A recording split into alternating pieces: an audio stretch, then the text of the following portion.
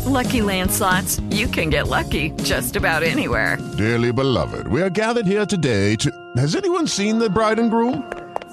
Sorry, we're here. We were getting lucky in the limo and we lost track of time. No, Lucky Land Casino, with cash prizes that add up quicker than a guest registry. In that case, I pronounce you lucky. Play for free at LuckyLandSlots.com. Daily bonuses are waiting. No purchase necessary. Void where prohibited by law. 18+. Terms and conditions apply. See website for details. With Lucky Land Slots, you can get lucky just about anywhere. This is your captain speaking. We've got clear runway and the weather's fine, but we're just going to circle up here a while and get lucky. No, nothing like that. It's just these cash prizes add up quick. So I suggest you sit back, keep your tray table upright, and start getting lucky. Play for free at LuckyLandSlots.com. Are you feeling lucky? No purchase necessary. Void where prohibited by law. 18+ terms and conditions apply. See website for details. Hello, it is Ryan, and I was on a flight the other day playing one of my favorite social spin slot games on ChumbaCasino.com. I looked over at the person sitting next to me, and you know what they were doing? They were also playing Chumba Casino. Coincidence? I think not. Everybody's loving having fun with it. Chumba Casino is home to hundreds of casino-style games that you can play for free anytime, anywhere, even at 30,000 feet. So sign up now at ChumbaCasino.com to claim your free welcome bonus. That's ChumbaCasino.com and live the Chumba life. No purchase necessary. VGW. Void where prohibited by law. See terms and conditions. 18+. Hi everybody, this is the Cricket Badger podcast. Each badger marks the track with its own scent. His black legs are short but very powerful for digging. The name badger probably comes from the French word bêcher, meaning digger.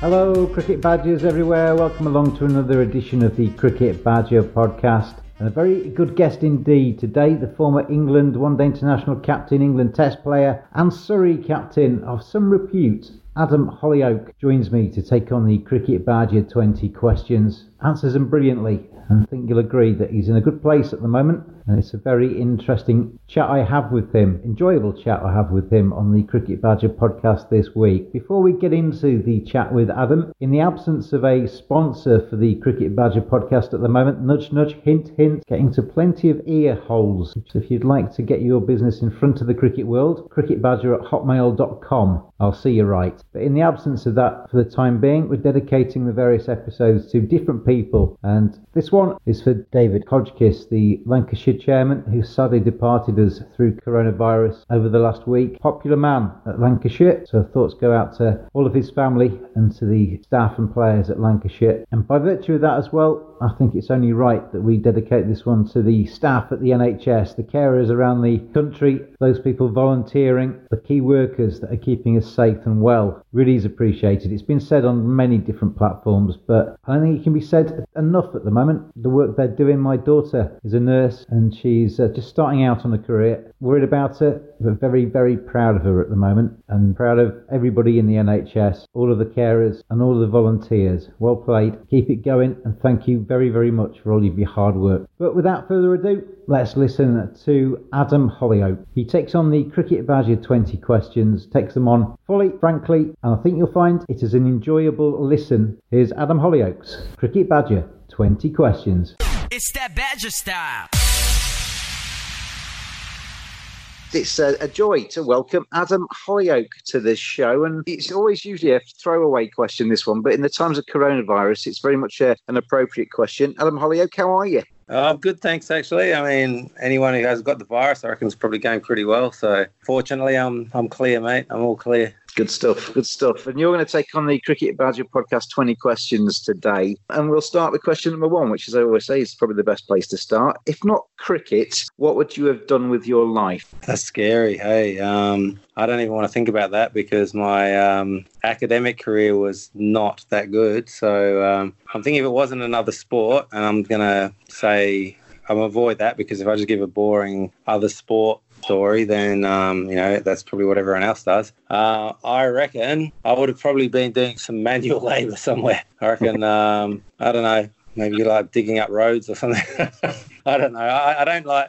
I think as I struggle to sit in an office, so I reckon I'd have had to do something physical. I think so. I've tried sitting in an office once, and it wasn't so bad for me. But everybody else in the office hated me, so I had to get out of there, mate. I'm an outdoor person. Who was the biggest influence on your cricket career? Two people are equal, I reckon. My father. I'm sure that's one that's pretty common on here. And then a guy called Peter Karlstein. They were the two sort of biggest influences on me as a actual technical player. And then probably Keith Medlicott at Surrey as a coach, I'd say. So, I know that you asked for one and I give them three, but they all had their own role, I reckon, and they're all slightly different, but all played a major role for me. That's all good. That is all good. And you mentioned your dad there. Obviously, your brother Ben, who I'm sure we'll talk about again shortly, but he's got two sons there that are obviously very talented with cricket. So was it a case of in the back garden, you and Ben with the cricket bat and your dad throwing balls down at you? Yeah, pretty much. It wasn't even like half the time wasn't even backyard because we had a strange childhood. We spent a lot of the time travelling, living in caravans a bit, and then other times private schools, and we really roller coaster childhood. So there's some times when we were like just trying to find any patch of land to be able to play some sport of some description, and then there's other times when we were in first class cricket net. So it was a variety of situations, but Dad definitely had a big part to play in that. You always strike me as well. I mean, we'll get on to your other sports as well, I'm sure, as we go through this. But you strike me as a very competitive kind of fella that, you don't like to... You've already mentioned that you're kind of restless and you like to get cracking on stuff. But the fact that you had a younger brother that was talented as well... A lot of competition in that sibling rivalry, was there? Yeah, I think there was. I mean, it sort of got more and more as time went on. Obviously, what people sometimes forget is there's 6 years between us. So if you put that in perspective, a 12-year-old, there's not really much competition against a 6-year-old, or an 18-year-old, there's not much competition against a 12-year-old. So after that, it's probably once you got to 15 or 16 that we started getting competitive with each other. And I've actually just got to that stage with my elder son now, who's just about turned 14, and we're starting to get that quite competitive little thing going on. So it reminds me of that relationship between my brother. It's quite enjoyable. We did our first sparring session the other day. We did our first proper sparring session, which was really quite fun. So bringing back the memories. Probably a relationship, wasn't it, that was probably more productive for Ben rather than yourself, because I've always found it my very limited ability that if you're playing against somebody that's bigger and better than you, it brings you on a little bit. So maybe that was the kind of the dynamic in that sibling rivalry. Yeah, absolutely. And I think just in life, I mean, if you're around better people, you become a better person. If you're around better players, you become better. And I suspect I didn't like losing to him or even letting him get close when we were young. So I'm guessing his standard probably raised based on the fact that we played against each other so much. But we did spend we're both kind of obsessed with sport. So, see other kids out there like swapping trump cards or whatever else they did, or playing computers or reading books. We were just out playing sport all the time. So whatever that was. And I guess if you do something a lot, you get good at it. If you cast your mind back across your career, Adam Hollioake, and you can take me back to one day in your cricket life, where would you like to go back to? What's the best day in your cricket life that you'd like to relive again? Oh, wow. And I've got to be really careful as well, because you asked me who the biggest influence in my career was, and I gave three. So I've got to really be careful to give one here. I'm going to say when we won the championship in 1999, that last hour, and we were 2 hours, we went out of the last session and we needed 150 to win, something like that. And the crowd was full at the Oval, and everyone had come expecting us to win the championship that day. We were never going to get 150, and I think it was 26 overs in a 4-day game in those days. But Mark Butcher and Ian Ward went out there and just smacked it everywhere. And whilst, there was higher profile, I don't know, there's probably only 2,000 or 3,000 people in the crowd at the time.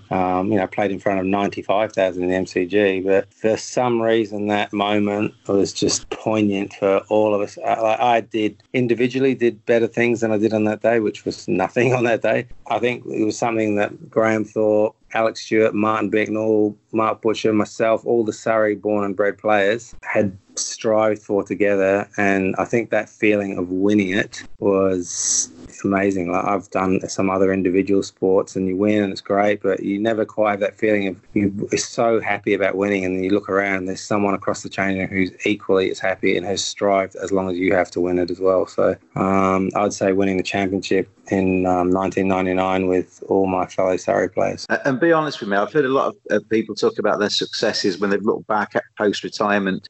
Is it the moments on the pitch that mean more to you, or is it actually that dressing room when you look around and see your mates and are they the memories that stick with you longer? That's the whole thing, mate. And I haven't really got a good memory. Like I haven't got a very good memory, but I remember some. I guess I couldn't tell you one shot that was played in that game. It's not like I went wow, and then Mark played a cover drive, and then Ian Ward flicked one off his hips, or I can't remember. I'm sure there were some great shots played when he scored 150 off 25 overs. There must have been some good shots played. I remember conversations. I remember sending a message out saying, I want us to win this tonight. And then I remember the message coming back from Mark Butchers going, why didn't you fuck off? It's like, you know how hard it is out here. So I was like, yeah, I get it. And I know it's hard, but let's just have a crack at it tonight. The crowd's in and we don't know if it's going to rain tomorrow, so let's have a go. And there's grumpy messages going back and forward between us. But he still did it. He still went out and won the game for us. So I remember that, and then I remember obviously some of the party afterwards, but I don't really remember any one particular shot or anything like that. So it tends to be conversations, big, important conversations and funny moments. They tend to stick in your memory, I guess. But I remember sitting in the change room and just looking at Butch after we'd won it. And he's my oldest friend. I mean, I've known him since we were 11. I remember just looking at him and it was just like, that was something that we'd strived for so long. I don't think I'd ever worked towards something for so long. And we didn't have to really say anything, you know what I mean? So it was just that moment I'll never forget. It's the same question, Adam, but it's the kind of the dark side question. What's the worst moment? What day would you not want to relive? In my life or in cricket? In cricket. In cricket? Mate, I'm good at forgetting those ones. Let me think. Wow, that's amazing, hey? I can't really... I think I remember probably the 1998 last game of the season for Surrey versus Leicester. Again, we'd worked so hard to try and win that. This was the year before we won it. And it was the battle between the two top sides. We started the game off. Saklan got told he had to go play for Pakistan, so we lost him. Martin Bicknell went down injured. Tudor went down injured, and we were basically bowling. We're playing top of the table on TV for the championship with half a side, so and didn't win it, obviously. So that day was pretty bad.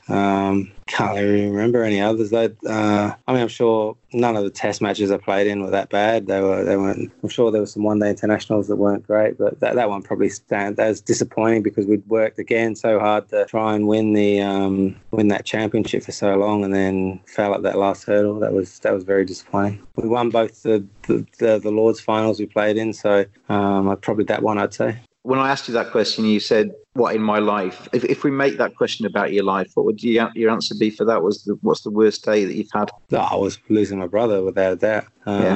There's that, and then daylight, and then probably losing Graham Kersey, and then I lost another friend about 6 months before my brother died. So yeah, those three things happened in a pretty short space of time. I was getting smashed at that time of my life, but getting smashed with negativity and disappointment. So yeah, those, I mean, obviously my brother's, blood, and I grew up with him. He was my best mate, and that's the standout, really, I guess. I lost all my money in 2008, 2009 or something like that, but that doesn't even really feature. But it's obviously a highlight for negativity in my life, another thing outside of the people that I've lost. But it's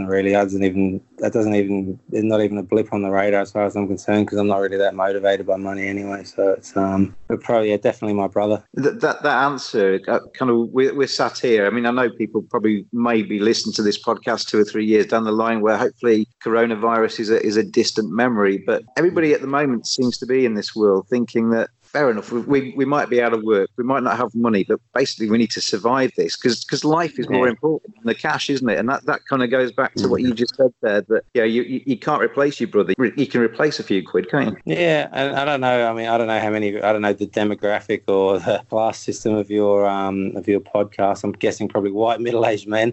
So I was in really quite fortunate financial position in 2008, 2009. I probably had more money than I could have spent in 10 lifetimes, I reckon. I'd had a successful property development company, and then GFC came. I was overexposed with my property and I lost everything. And I was in a really stressful situation. I had people chasing me for money, banks and what have you. And but then after, eventually I got to the point where, okay, I'd lost all my money and there was no more to lose. They can't take more than what you've got. That was it. I was back to nothing. And I probably dwelled on it for, 5 or 6 months and, I had all this money and if I only had done that and if I only had done that. And then one day I woke up and I was like, wow, I'm not doing anything any different to what I did when I had all that money. The only difference was I had a few more zeros in my bank account. And in fact, I've gone on and done stuff that I never would have done if I hadn't lost my money. So I then turned to professional fighting. I've had a good, successful career in fighting, and I went back into cricket. I've done a whole bunch of other things, which if I'd just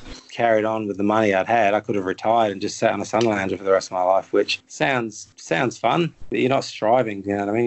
You're not trying to improve. And now that I look back, because after 6 months I went, I'm actually doing nothing different to what I did before. It's just my car's a little bit slow, my house is a bit smaller, but everything else is the same. I'm still telling the same bad jokes and I've still got the same mates, and the ones that I didn't like who weren't there for me have gone, so that's cool. It actually worked out all right in the end, and I'm probably, okay, I'd be lying if I said I was happy about it at the time, but I am now. Looking back on it, I feel I built resilience through that time, and I built a lot of strength and character, and realised this. I probably got maybe a real faster learning to the meaning of life. So if I look back, again, I wouldn't wish anyone to go through it, but if people do have to go through it, you'll learn a lot out of it, and you'll find out a lot about yourself and build character, and you'll be surprised with how little you need and what you can actually survive on. I follow you on social media. We're friends on Facebook and what have you, so I see your posts coming out on social media. And with Ben, it's kind of like once a year, and they seem to the years come around very, very quickly, don't they? But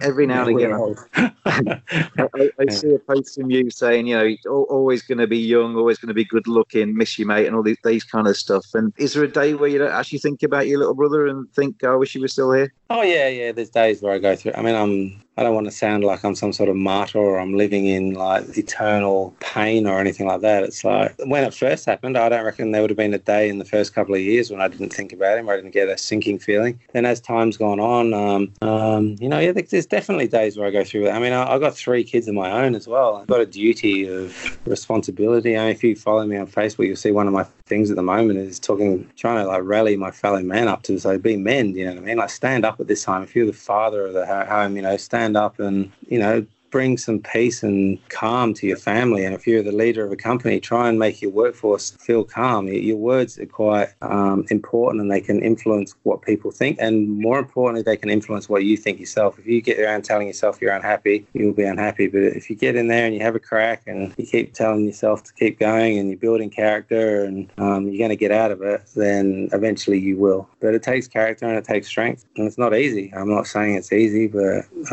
you will definitely come out of it stronger. No one's ever been into a troubled period or hard period and come out weaker. I mean, there might be in the short term, yes, you probably feel weaker and vulnerable and what have you, but eventually after time, when you've been through those emotions, your ceiling raises and you can cope with so much more.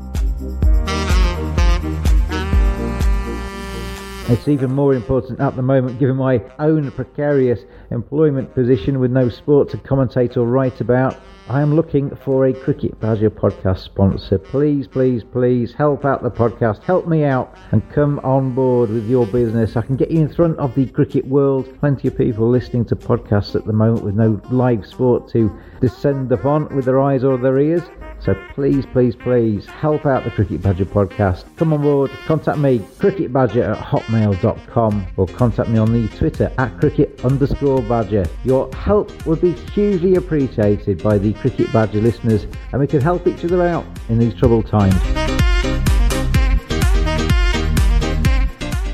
Who was your cricket hero when you were a young kid? Was there somebody that you looked up to? Was cricket a big thing when you were a child and you had a poster boy on the wall? Yeah, I only had a poster of one guy on my wall. That was Viv Richards. I loved the way he played. I loved the way he put pressure on the bowlers. I I loved the way his whole theatre of his game. He walked out the bat like he owned the place. He put pressure on the bowlers. He tried to make them be fearful of him, whereas bowlers are always the ones trying to make batsmen be fearful and get them out. He was the one who went back and put pressure on bowlers. So he was ahead of his time. When you think that's what batsmen do now, he was 30 years ahead of his time. So, definitely Viv Richards. Same here. Absolutely great player. Oh, amazing. Yeah. If you could trade lives with any current cricketer for a day, who would you choose? You live in their skin, you experience their life and their talent for a day. Which cricketer would you pick? Talent-wise, or just a day in their life? Interpret it however you like. It's a really hard question, I mean, I don't know how deep I'm allowed to go with this question, but I'm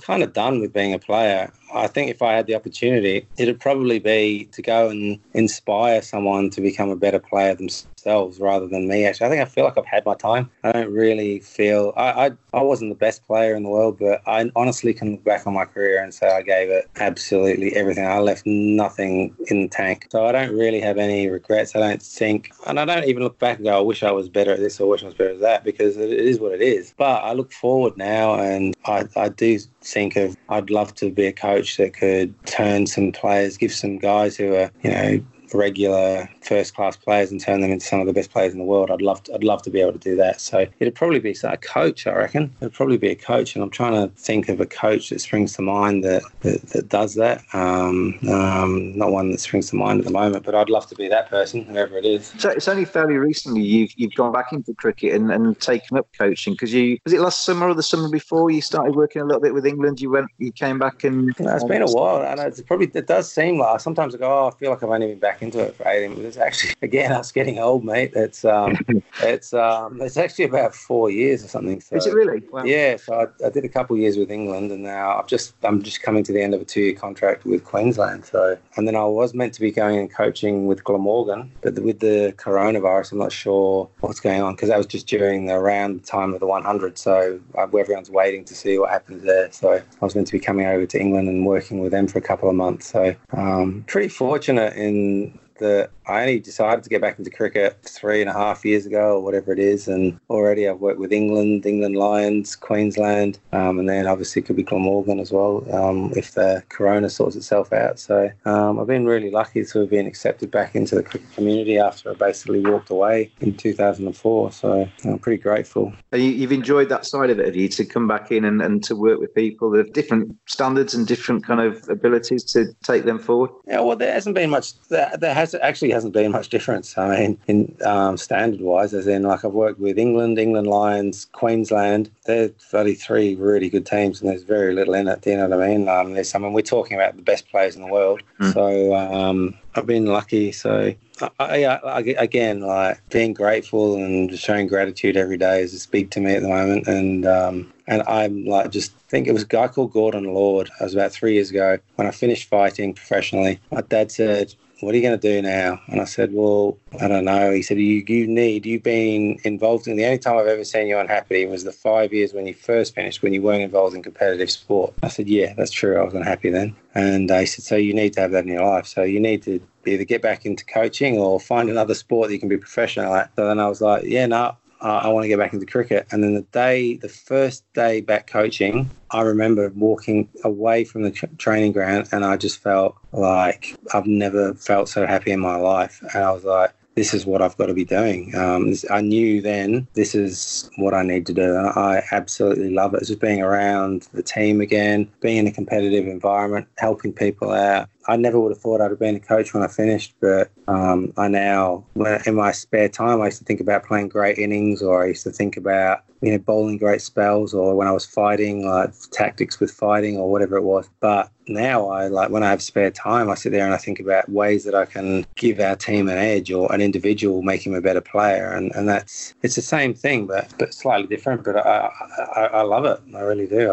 I feel fortunate that I've come across it. You've been a professional in 3 different sports, which is quite special, that really: cricket, MMA and boxing. And yeah. I hinted at part of this interview, you strike me as a very, very competitive kind of individual. You want to get there in the thick of it and be involved in it. There was going to be a big danger, wasn't there, at the end of that, because you can only go on with those 3 disciplines for so long, that you'd actually just be sat looking at 4 walls thinking, what the hell do I do now? Yeah. Well, if you're a friend of mine on Facebook, there's probably a post there. It would have been 4 or 5 years ago when I had my last fight in Jakarta. I remember. Yeah. I sat there and there was this. It was a terrible. I was in the sort of heart of the stadium underneath. It was like a dungeon down there, and there was this crappy mirror across there which had my hand wraps hanging off it, and there was just crap everywhere. And I just remember I was sort of glancing amongst all the rubbish, and then I just looked there and I just saw myself in the mirror, and it was like I realised that was me done. I was like, I know now it's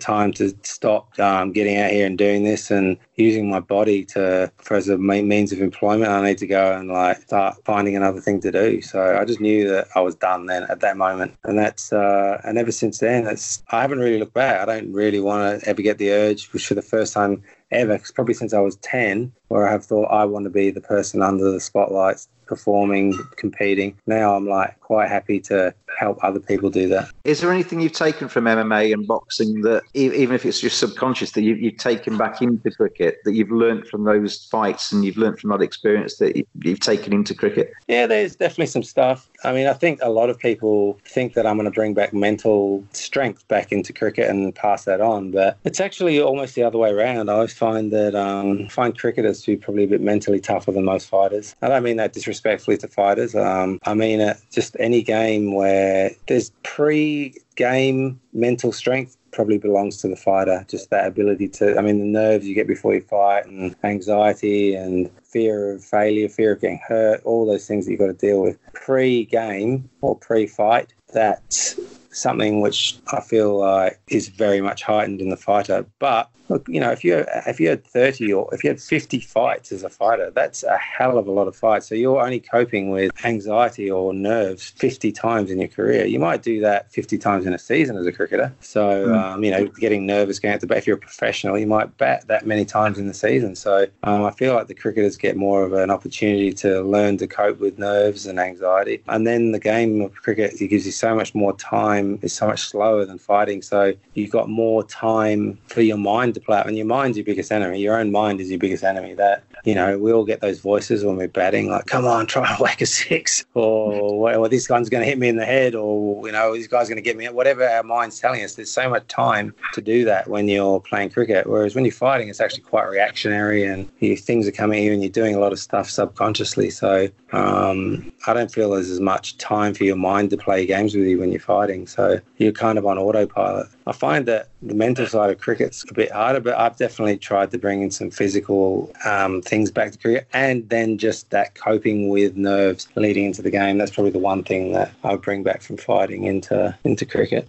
Next question is a true or false one. I saw a tweet the other day, Adam, where I'm sorry I can't actually recognise the tweeter because I didn't actually write that down, but it basically put on his Twitter feed, John Buchanan wanted Adam Hollioake to play for KKR in the 2009 IPL and was looking at him as one of the captaincy probables in his multiple captains regime in that season. Hollioake said no, as he didn't feel his body was ready for an IPL season at the age of 37. Is that true? And if it is true, would you regret that decision? No, I don't regret it now.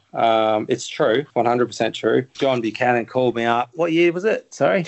2009. Yeah, that'd be about right. Yeah, it was probably, it would have been, that's exactly right, because that's when I came over here to Queensland. I had a phone call out of the blue from John Buchanan, and he said to me, mate, I want you to come and captain KKR. I was like, you do realise I've been retired for 5 years. So he was like, he'd been spoken to Dave Gilbert, and obviously we played against each other, and we'd had a lot of conversations with one another. And he said, I just feel that the captaincy at Calcutta is going to be important, and I want your strength of character around. And then I started training, getting ready for it, play, and then it was probably about a month out from IPL. I was playing some club cricket here, and it just wasn't happening. my knee was blowing up, and I just needed longer, I felt, to get back my body into that cricket shape. And I thought, I spent 15 years as a professional cricketer. This could easily be a very, very famous 6 or 7 weeks of me making a fool of myself. So I decided to pull out. I mean, it's all easy to say, I should have done it, and I look back in hindsight with regret, but that's me thinking of myself being in great shape and playing as I did back in the day. I wasn't that person in 2009, so I think I made the right decision. I'm going to put you in charge of world cricket for a day, Adam Hollioake. What one thing would you change or introduce to make the sport better? This will be really controversial, and I know there's going to be a lot of people out there that will just jump on me without actually thinking it through. But if you stop and think about it, it's a risky thing to do. But I would get rid of the match referees. I would probably encourage a bit more competitive. I mean, I don't want to see the game get ugly or anything like that, but I like to see a bit more competitive. And people say, "Oh, well, we're an example to the young kids and what have you." Well, the thing, my reason for saying it is, I find that in an era, in a time when we've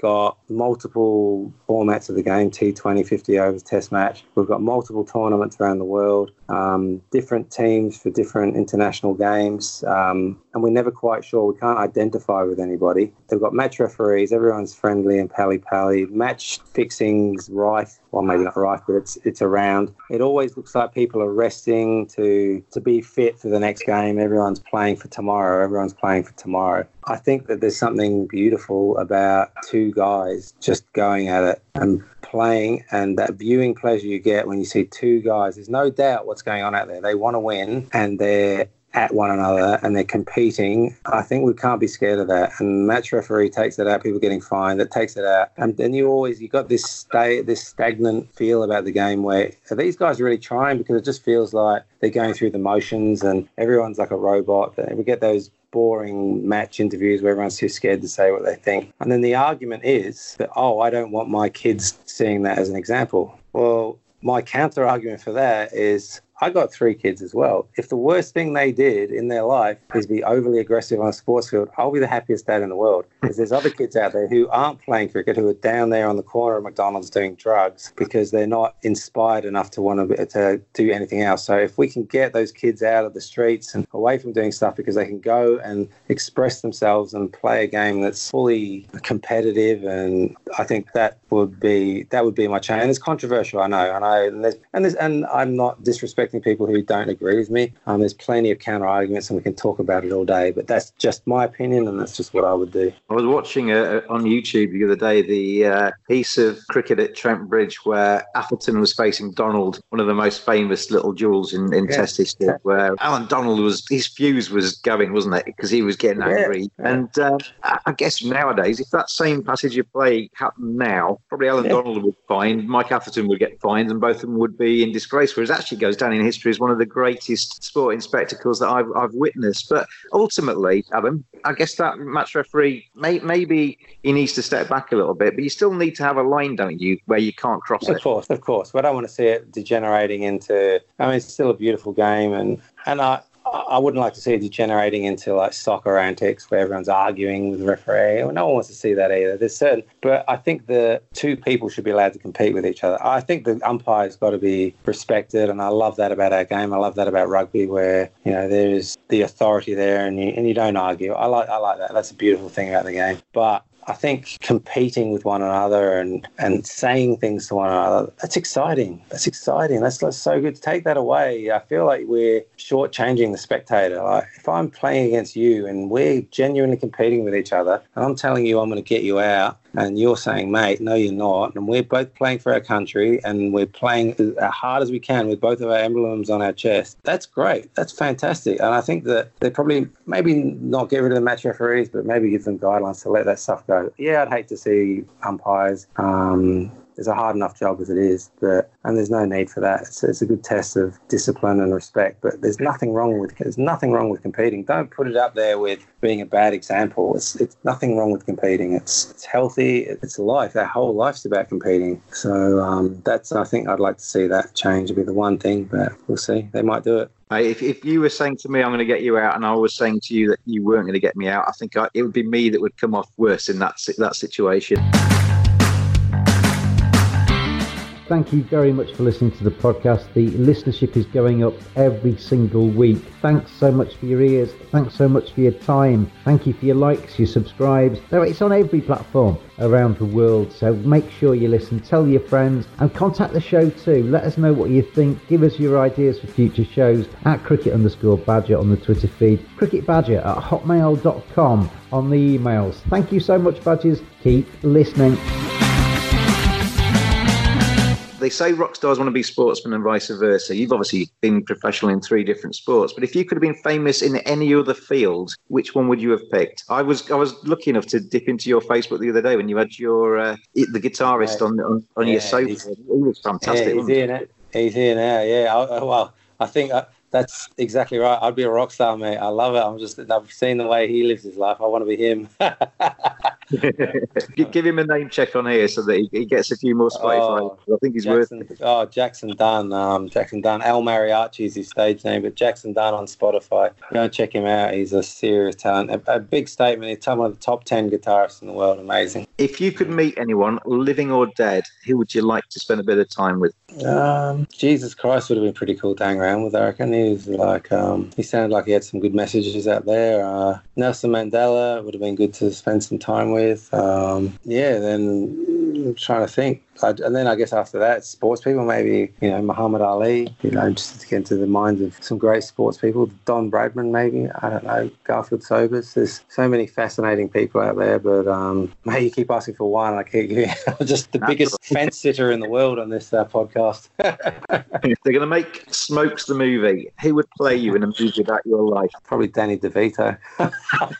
Jeez, I don't know. What, the young Adam Hollioake or the old Adam Hollioake? Because the old Adam Hollioake, I'm hoping it's George Clooney, eh? No, I don't know, mate. I don't think they'll be making any movies about me. What's the last time you can remember feeling really nervous? Are you a nervous kind of guy? No, I'm not now. I did probably. I don't get nervous before I speak. I don't get nervous for interviews or going on stage or anything like that. I think probably it was probably one of the last times I fought, I'd say, maybe, or maybe watching some of my kids playing sport or doing things which I know means a lot to them. I'm not a very nervous guy by nature. What is the top item on your bucket list? Things to do before you die. What will be top of that list? It's amazing you should say that because I've been thinking about that a lot recently. I hope that doesn't mean I'm going to die, but I've been thinking about that a lot. And I think it's rather than things that I want to do, because I feel like I've already done so much. I feel like I've lived 3 to 4 lifetimes. I think I'd just like to have a legacy. I'd like to do something between now and when I die, which people actually go, wow, that was really cool. And that made a difference. I think it'd be that. I don't think it's I think I've done enough. I've had my ego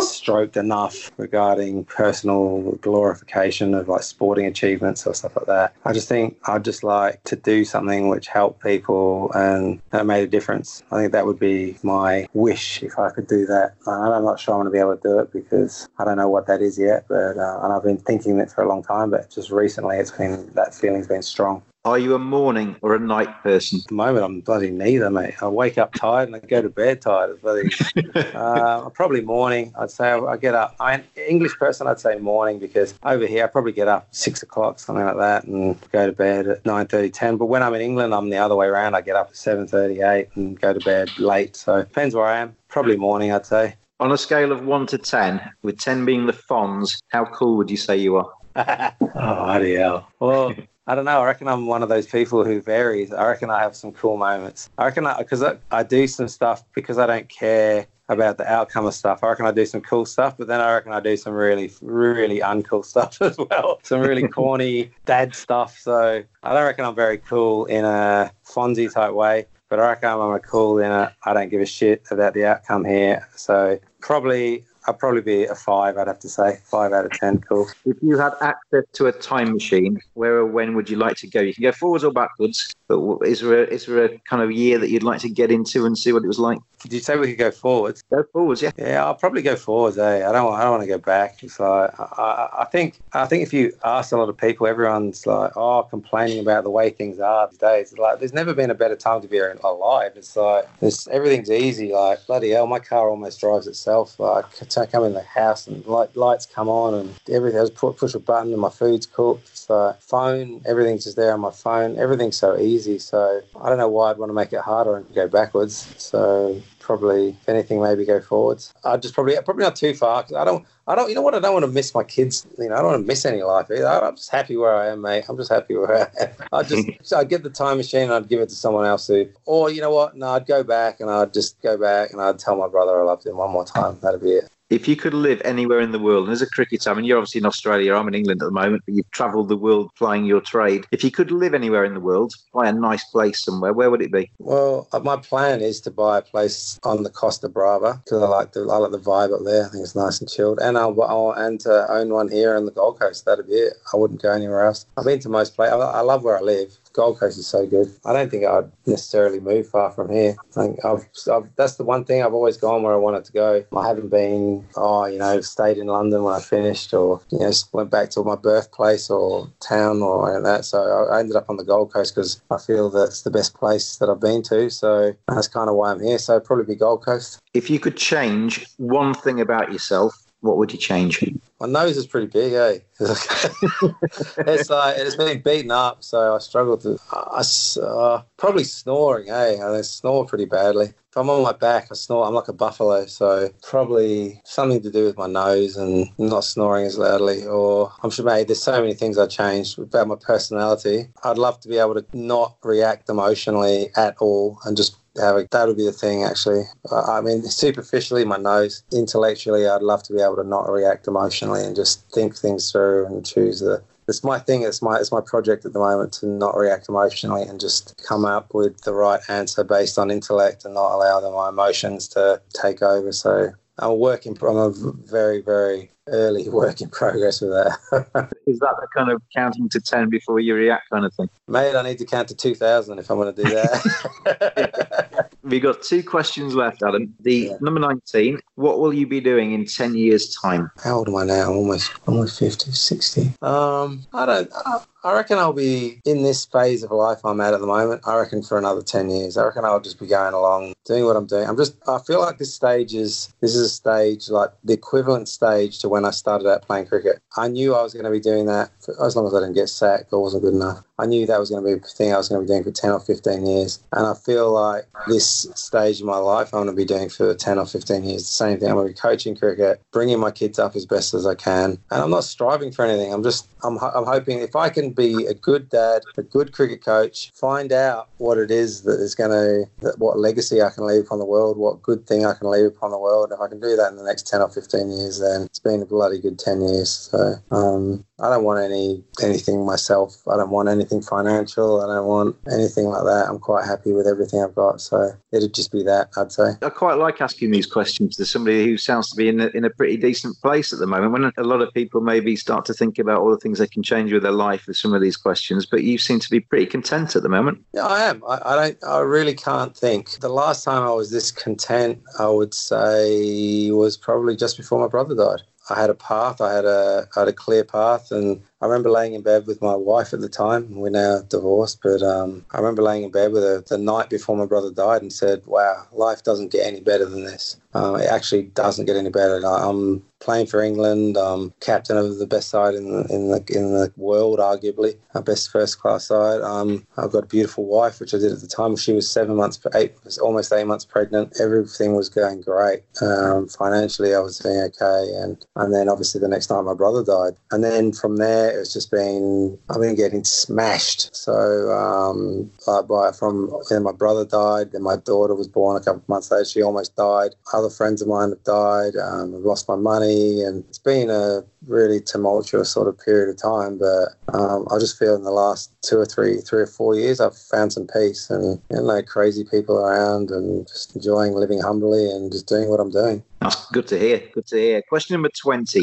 Let's finish this off with this last question. Some people find this hard. Some people find this very, very easy. But if you've been picking these questions, if you've been me asking these questions, what would you have asked yourself to get a great and exclusive answer? Jeez, that is a really hard question. It's a bloody good question as well. I don't know. I reckon you've asked really good questions. It's been a really different interview, and it's like a lot of these interviews I do, I'm like, oh, here we go again. I could just give a tape recorder. I can tell the person to go look up Google and look one of the other interviews I've done. All the answers are on there. But I've really liked your questions, and to me, it's I did another interview in 2004 or something like that, 2003, with the guy, I can't remember his name, he was a bloody good journalist. And I remember thinking, this is one of the best interviews I've done. He came from a really different angle, and it's the same with this interview. I've kind of really enjoyed the angle. There'll be questions, it's something different, and but I'm just trying to buy myself some time here, mate, to think what I want to say. But it's no, I reckon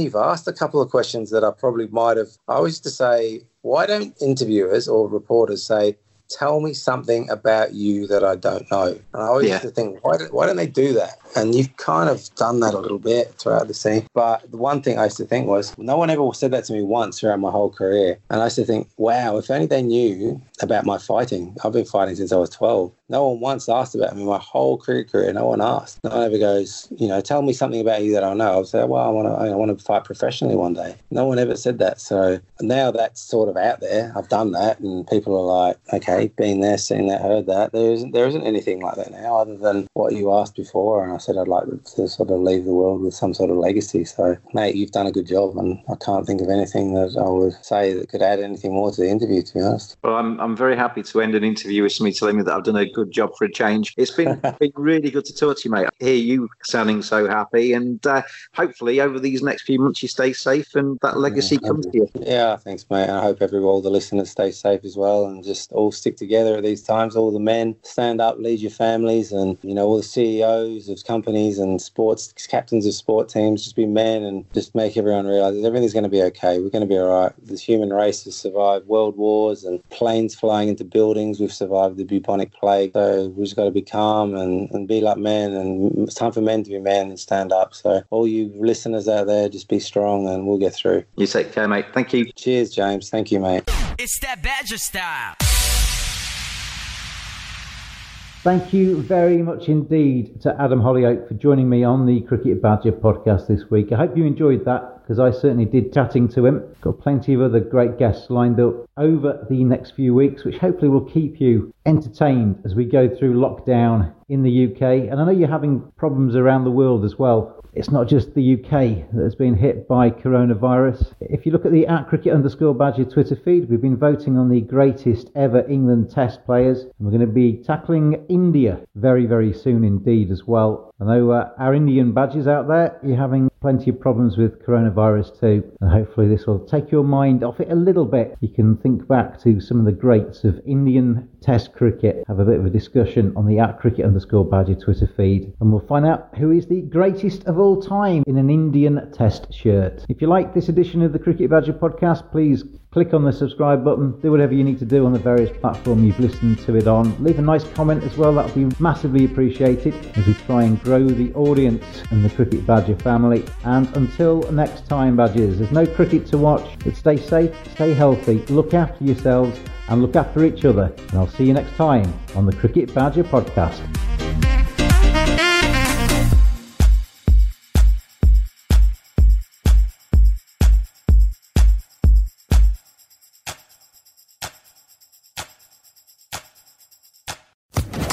Social Podcast Network.